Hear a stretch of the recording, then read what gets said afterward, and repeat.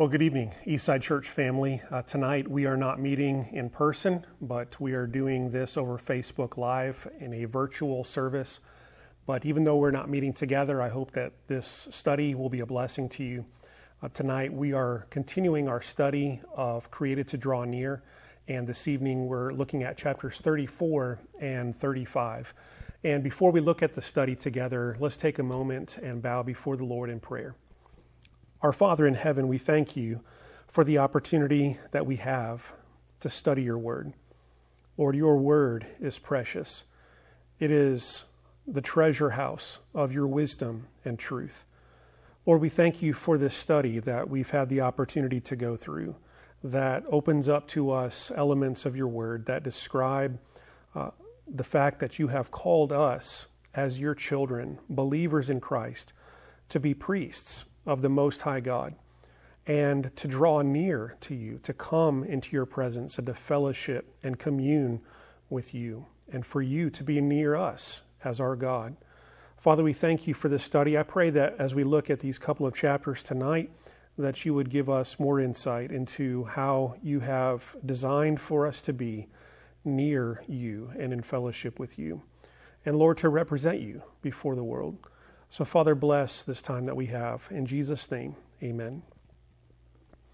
Tonight, as we look at chapter 34 together, he continues to bring up different images, different symbols that communicate this idea of priesthood that we've seen throughout the scriptures. And so a good portion of this study was in the Old Testament, kind of laying the foundation for the concept of priesthood as we saw it primarily in the Old Testament priesthood, in the Levitical priesthood and the sacrificial system. And now we're taking some of those Old Testament pictures, types, and symbols, and we're bringing them forward into the New Testament, where we see these symbols kind of given new meaning and take on greater significance for us now as believers in Christ, as part of the church. And the symbols that he's looking at in chapter 34 are the symbols of living stones and flowing fountains. And in Scripture, we see stones used in different ways that are highly significant. For example, we see many times throughout Scripture stones used as memorials of significant times where God interacts or blesses his people. And so several times we see, for example, Abraham or Isaac or Jacob setting up memorial stones as a remembrance to what the Lord had done, how the Lord had blessed them.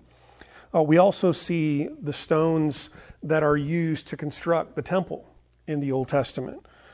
And then that imagery moves forward into the New Testament, where we see Christ described as the temple himself. He says, "Tear down this temple, and in 3 days I will raise it up again." But he's also described as the individual cornerstone of the temple, the main stone that upholds the whole thing. And we as believers now in Christ, in union with Christ through faith in him, we too as believers are called now living stones that come together to form a temple. Peter says in 1 Peter chapter 2, verses 4 and 5, he says, "As you come to him, the living stone." So there it's talking about Christ, the living stone. "Rejected by humans, but chosen by God and precious to him. You also, like living stones, are being built into a spiritual house to be a holy priesthood, offering spiritual sacrifices acceptable to God through Jesus Christ." All kinds of temple and priestly imagery there in 1 Peter chapter 2, verse 5. He describes us as living stones. Christ, the living stone, but now us in Christ as his believers, also as living stones, being put together, if you will, kind of like stones on top of stones, being constructed into a temple, but not a physical temple made of concrete or blocks, but a spiritual house, he says, to be a holy priesthood, offering spiritual sacrifices acceptable to God through Jesus Christ. Not literal physical animal sacrifices, but spiritual sacrifices through our worship, our obedience, and service to God. And so he uses this imagery of us as living stones in union with Christ. Ed Welch says in the chapter, he says, this spiritual house, this building of believers, if you will, of living stones, is the most holy place where God's holiness was most concentrated and his glory most vivid. And so there is something quite special, quite set apart and consecrated about the church of God coming together and assembling, which is why I wish we could do that at this time. But this pandemic has created different scenarios and circumstances where we're not able to be together every week. But that is the ideal, and the ideal is for this reason, because when we come together, we are a temple of the living God, where God's Spirit comes to dwell among us, as he did in that tabernacle and temple in the Old Testament. We see Paul also say in Ephesians chapter 2, verses 19 through 22, he says, consequently, you are no longer foreigners and strangers, but fellow citizens with God's people and also members of his household. Here he's talking about Gentiles who were far away from God, but now because of the unmerited grace of God are being brought near to God and being engrafted into the spiritual house of Israel. So he says, you are now fellow citizens with God's people, members of his household, built on the foundation of the apostles and prophets, with Christ Jesus himself as the chief cornerstone. So there we see Christ, the cornerstone, and then the apostles and prophets and teachers that Jesus called, serving as the foundation of this new spiritual house that Christ is building. In him, that is in Christ, the whole building is joined together, Jews and Gentiles, all peoples, joined together as one house of the living God, and rises to become a holy temple in the Lord. And in him, in Christ, you too are being built together to become a dwelling in which God lives by his Spirit. So Paul is emphasizing the unity of the church, the unity of the body of Christ, and how now through the gospel and through the ministry of the Holy Spirit, people of all races and tribes and languages and tongues, Jews and Gentiles, are being brought together into one building, one temple, one holy sanctuary where God dwells. And so we are like a new temple. We are a new temple. Christ is the cornerstone. He is the chief stone that this temple is built upon. The apostles and the teachers of the first generation church, they are the foundation upon which this temple is built. So the apostles, the writers of the New Testament, and then we as believers are being built on top of Christ the cornerstone and the foundation of the apostles and the prophets. We see Paul saying in 1 Corinthians chapter 6, do you not know that your bodies are temples of the Holy Spirit, who is in you, whom you have received from God? You are not your own.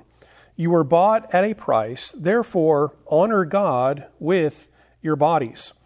So we see that in the New Testament, collectively, as the church, we are a temple of the living God. But also, in a sense, individually, we are a temple of God because we individually have been bought with a price by the redemptive work of Christ on the cross. And God has granted us his Holy Spirit to come and to live, to dwell inside of us. Therefore, we are a temple of the Holy Spirit of the living God. And Paul is urging the believers in 1 Corinthians 6 to honor God with their bodies, with their lives, particularly in chapter 6 of 1 Corinthians, in the realm of sexual morality. because their bodies belong to God. It is God's temple. It is a holy sanctuary. And so we see this temple imagery all over in the New Testament. We see the idea of glorifying. In 1 Corinthians 6, 19 and 20, he says, we are temples. Therefore, glorify God in your bodies, which belong to God. So this idea of glory is connected with that Old Testament temple tabernacle imagery. When the tent of meeting, the tabernacle, was finished, all of it done according to God's pattern that he gave to Moses on the mountain, we read in Exodus that God's glory came to rest, came to dwell in that tabernacle, in that sanctuary. Paul says in 1 Corinthians, you glorify God in your bodies, which are sanctuaries of the living God. In Romans 12:1, we read the language of a living sacrifice. So there again, priestly imagery, sacrificial imagery. We ourselves are a living sacrifice to God. In John 4:14, we read that Jesus is the living water, and now he has given to us living water to satisfy our thirst, and now we are then being used by God to grant life and water and healing to those that we spread the gospel to. We are called the light of the world in Matthew 5:14. And so Jesus says, don't put your light under a bushel basket, but let your light shine, that others may see your good works and bring glory to your Father in heaven. So we are called the light of the world, just like there was that candelabra, that candlestick in the Old Testament tabernacle and sanctuary. We are too called to be the light of the world. In the Old Testament sanctuary, you had the bread of presence, or the showbread, that the priest would change over. And those pieces, those loaves of bread, 12 of them would represent the 12 tribes of Israel. They represented God's people near God, in God's house, right outside the door of God's holy presence in the most holy place. And so we are the showbread, if you will. We're the people of God, represented by that bread, in the presence of God, kept close to God.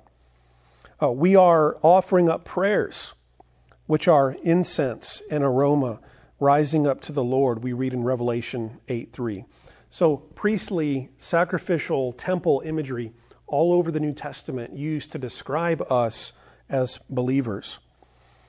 And so then we also see that this symbol of stones, living stones, being made, fashioned into a temple for the presence of God, that stones in the Scriptures, interestingly enough, also by the power and the grace of God, are able to be sources of life-giving water, which sounds strange to us, right?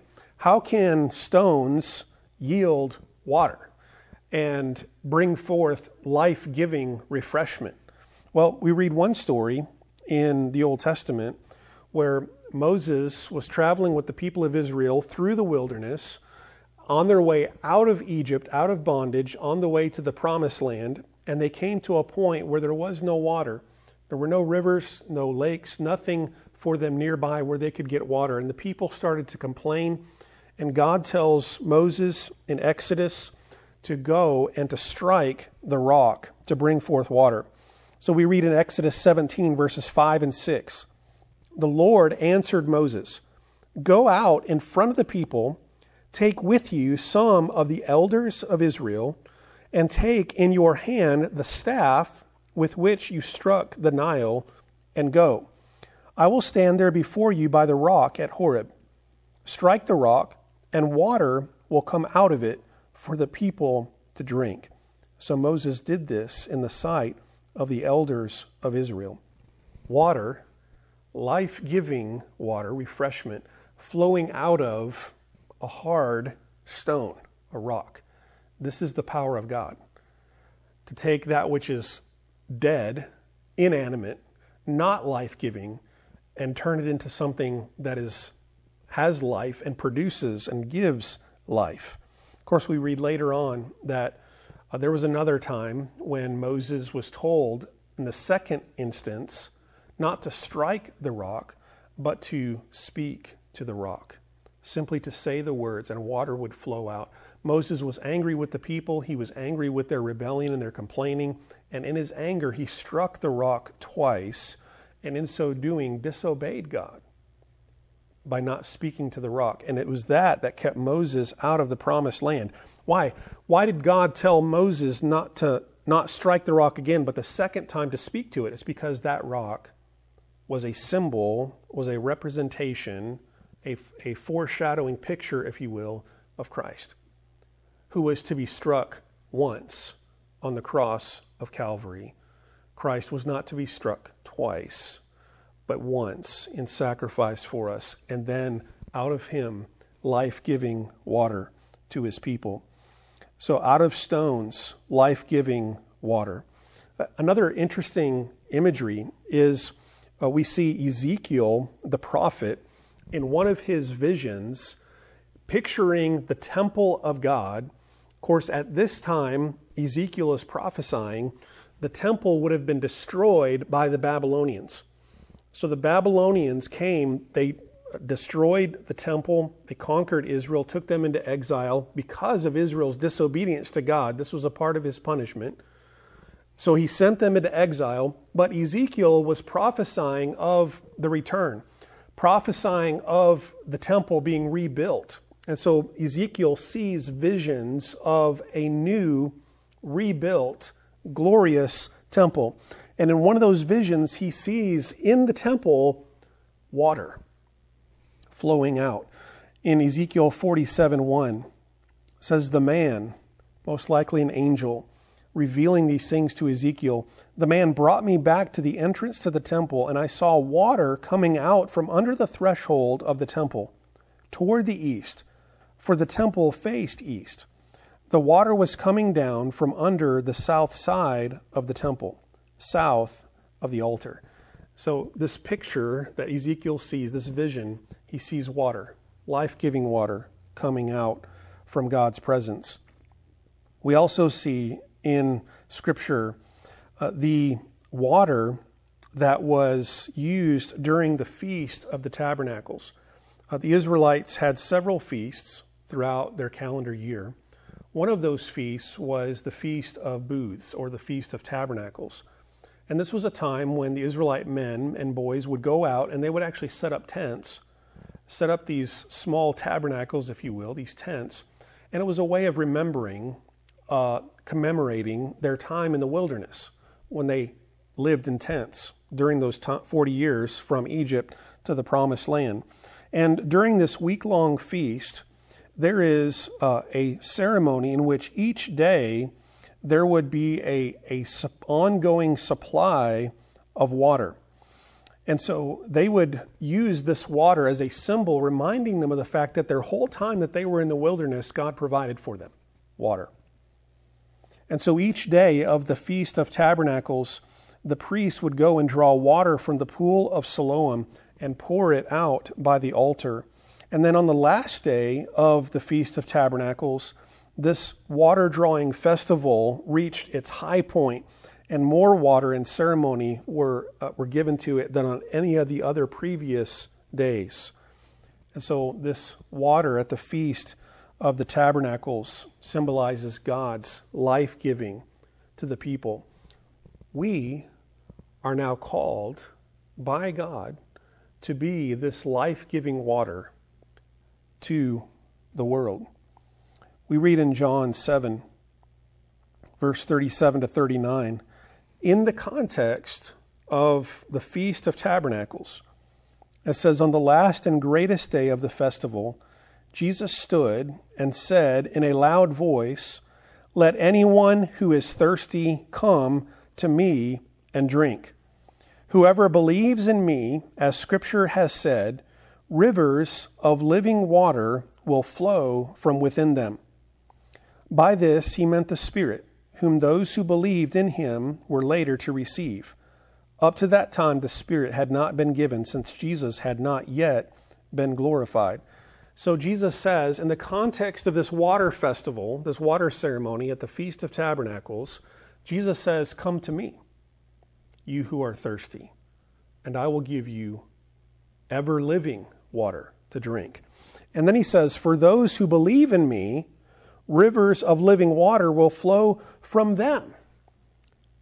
We are living stones, if you will, that by the grace of God bring forth living water. That we share the grace of God, the healing of God through the gospel to the world. And so God has called us to be this living water. And so Ed Welch says at the end of this chapter, he says, Jesus is the stone that gives living water.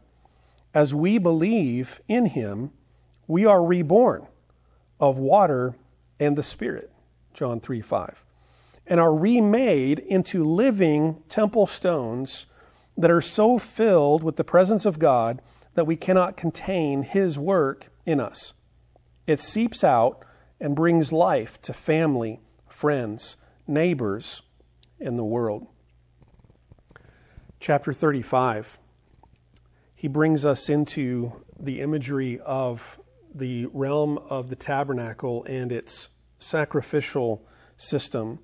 And one of the questions he has in chapter 35 is, now that Christ has come, is there any more need for sacrifices? Well, in one sense, no. We know from the scriptures, especially from the New Testament, the book of Hebrews, that Christ's sacrifice was the end of the Old Testament animal sacrificial system, because Christ was sufficient and final for our atonement.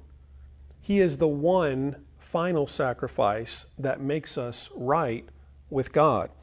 In that sense of atonement, there are no more ongoing sacrifices. Christ is it. He is the final and ultimate perfect sacrifice. But yet, the New Testament does still talk about us as believers being used as offering sacrifices to God. So we still offer sacrifices to God in the New Testament, but these are not sacrifices of atonement. Christ offered that sacrifice once and for all. So what are these sacrifices then? They're more like after the pattern of free will offerings or thanksgiving offerings in the Old Testament. These are offerings that flow out of the grace that we have received. So these are not earning us favor with God. Christ has already earned our place with God by his atoning sacrifice on the cross. The sacrifices that we continually offer to God are sacrifices of praise, sacrifices of thanksgiving and worship. So, for example, we read in the New Testament that our love for God, as well as our love for one another, is described as a sacrifice that we offer to the Lord. We read in Philippians 4 and Hebrews 13 that our good works and our generosity to others are a well-pleasing sacrifice to the Lord. Obedience to God's word has always been preferable to ritual sacrifices. 1 Samuel 15:22 and 23 says, I would have rather had your obedience rather than the sacrifices of rams and burnt offerings. And so God is not pleased with ritualistic, going through the rote motions worship. God desires our hearts, our love, our obedience. And then Paul describes in Romans 12:1 that we are to offer our whole selves, our whole lives as living sacrifices to the Lord. He says, therefore I urge you, brothers and sisters, in view of God's mercy, to offer your bodies as a living sacrifice, holy and pleasing to God. This is your true and proper worship. And so we offer to the Lord our whole selves, our mind, our actions, our words, our day-to-day lives. And so we see in this scripture God's pattern of grace, the way that God's grace normally operates, and it always begins with God, doesn't it? That's how grace works. Grace, in order to be grace, has to begin with God. It can't be earned by us at all. And so God acts first, and he grants us new mercies in Christ. On the basis of Christ's substitution and work for us, he gives us mercy. God makes promises to us, covenant promises, and he keeps them because his faithfulness is secure and is not determined by our faithfulness. And he always acts first and loves the most. God's grace acts first, and God's grace can never be outdone by us. His love is always the most. And then we respond. So God acts first. In grace, we respond to that grace as living sacrifices to God. He says in the chapter, this devotion to the Lord is worked out in the details of everyday life. It includes how we work together as the body of Christ, each exerting the gifts God has given without jealousy or envy, all of which can be summarized as love that is genuine, generous, humble, and persistent, even when mistreated. And he draws that from Romans 12, where right after Paul says, offer your bodies as living sacrifices to God, in Philippians 12, 3-8, he says, here is how you do that in the context of the body of Christ, by using your gifts out of love for the benefit of one another, for the building up of the body. He says, this devotion to the Lord, our living sacrifice, this is worked out in the day-to-day, everyday activities of life. So we are living sacrifices. Continuing the Old Testament tabernacle imagery, he says we also wash at the basin. In the Old Testament, the priests would wash their hands and feet at the bronze basin before entering the tabernacle into the Lord's presence. So between the altar and the entrance to the tent itself, to the tabernacle, there was this bronze basin, and the priests, Aaron and his sons, and those that followed after them, would wash their hands and feet. This was largely ceremonial, but it communicated the idea of cleansing, of purification, coming into the presence of the Lord. Well, we have been cleansed, haven't we? We have been cleansed by the blood of Jesus Christ. So we have been sanctified, purified, cleansed by Christ's work for us on the cross. But yet there's also a New Testament way of communicating the idea that we continually cleanse ourselves. We continually wash at the basin by confessing our sins. And that's even imaged or kind of pictured in those Old Testament priests washing their hands and feet. They would do that every time because they were continually sinful. They would come and they would wash every time. They would repeatedly wash when they would come into the presence of the Lord. And so even though we have been cleansed, sanctified, cleansed, purified, we still come confessing our sins to God. Paul says in 1 Corinthians 6:11, that is what some of you were, but you were washed. You were sanctified. You were justified in the name of the Lord Jesus Christ and by the Spirit of our God. And so Paul wants us to refuse to tolerate personal ungodliness. He also wants us to not to tolerate past condemnation and old regrets. So in the most resolute of ways, he heaps on us what has been accomplished in Jesus through the Spirit. Paul says, this is what you were, sinful, but now you've been washed, now you've been cleansed. And the idea, the implication is, continue to live out that cleansed way of life. Continue to purify yourselves, even as he has purified you already. So, he says, when you come to the basin, you are not repeatedly coming to Jesus for admittance to his house. The one who is bathed does not need to wash except for his feet, but is completely clean. So you don't come for admittance to his house. We are granted admittance by the once-for-all sacrifice of Christ. But we come and wash and confess our sins because priests still sin. Though you have been set apart by God for himself, relationships can still be affected by unconfessed sin.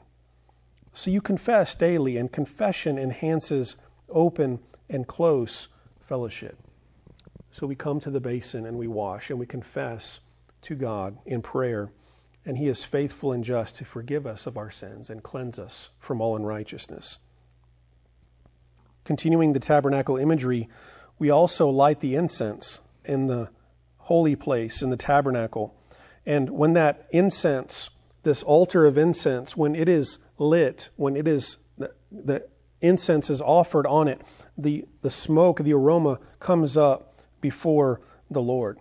And so in the tabernacle, the altar of incense was continually offered up. And when it was doing this, it was a sweet smelling aroma to the Lord. And it represented the prayers of the priests and the people. He says, in God's house, there's lots of talking. That's what families do. When you are needy, live among needy people, and live with your generous Father, you talk all the more. So we pray. He responds with words from Scripture. Silence and home simply do not go together. In other words, home, family, means fellowship. It means talking. When we talk to the Lord, the Bible says that the imagery is like a sweet-smelling savor of incense coming up before the Lord, in which He is well pleased. Psalm 141 verse 2 says, "May my prayer be set before you like incense. May the lifting up of my hands be like the evening sacrifice." And so we see in Scripture that the altar of incense represents the prayers of the people. And they are offered up before the Lord, and He receives them as a sweet-smelling aroma. And so He says at the end of the chapter, He says, picture bowls. Picture these bowls, golden bowls, and our prayers are placed in these bowls, and they are offered to the Lord along with the prayers of other saints. This is very vividly portrayed in Revelation chapter 5 and chapter 8. He says this glimpse of spiritual realities gives new zeal to priestly prayers. God, indeed, hears the prayers of one solitary child who has been abandoned. He also is pleased when the bowls are full. This is why we ask other people to pray. With our more desperate prayers, we ask as many people to pray as possible, and not one prayer is inconsequential to the resulting heavenly aroma. And so God invites us in. He says, come in, enter in to my presence. And that entrance into God's presence has been paved by the work of Jesus Christ, by His life of obedience, His sacrificial death on the cross, His resurrection from the grave, and His ascension to the right hand of the Father. Jesus Christ opened the way for us to enter in to the holy presence of God. And God says, enter in. And when you come, you don't need to bring a sacrifice of atonement because that's already been brought. But when you come, bring a sacrifice of praise. Bring a sacrifice of love. Bring a sacrifice of obedience. Bring a sacrifice of yourselves, offering your bodies as living sacrifices to the Lord. And when you come washing, confessing your sins, and I am faithful and just to forgive you and cleanse you of your sins. And when you come with your prayers. Come with your words and offer them up before me as incense before my throne, and I will receive them as a sweet-smelling savor. And so God has invited us in. We are priests of the Most High God. May that idea transform the way that we commune with our God and the way that we live out our lives before the world, serving as living water to the nations, to the people. God has given us living water. May we give living water to those that we come in contact with. Let's bow in prayer together. Father, we thank you that we've had these few minutes tonight to study your word and the way that your word describes us as priests, as those who have been brought near to you. And now, because of Christ, you are remaking us into a temple. The church, the body of Christ, is a temple to the Lord. We individually are a place where your Holy Spirit dwells. You are causing us, Lord, to be living stones that provide living water to the people. You've invited us to come and to enter, bringing the sacrifices of our praise and worship. You've invited us to come and to confess our sins before you, cleansing us from all unrighteousness. You've invited us to come and to bring our prayers, our incense, our offering of incense before you. Father, we thank you for all that you have done for us and drawing us near to you into your presence by grace. God, I pray that you would continue to reveal to us through your word how we might be your treasured holy possession and how we might commune and fellowship with you, not only now, but for all of eternity. God, bless your people. May your grace come to rest upon our church, and may you help us to walk in the light of your word and shine that light to others. We pray this, Father, in the name of Christ. Amen.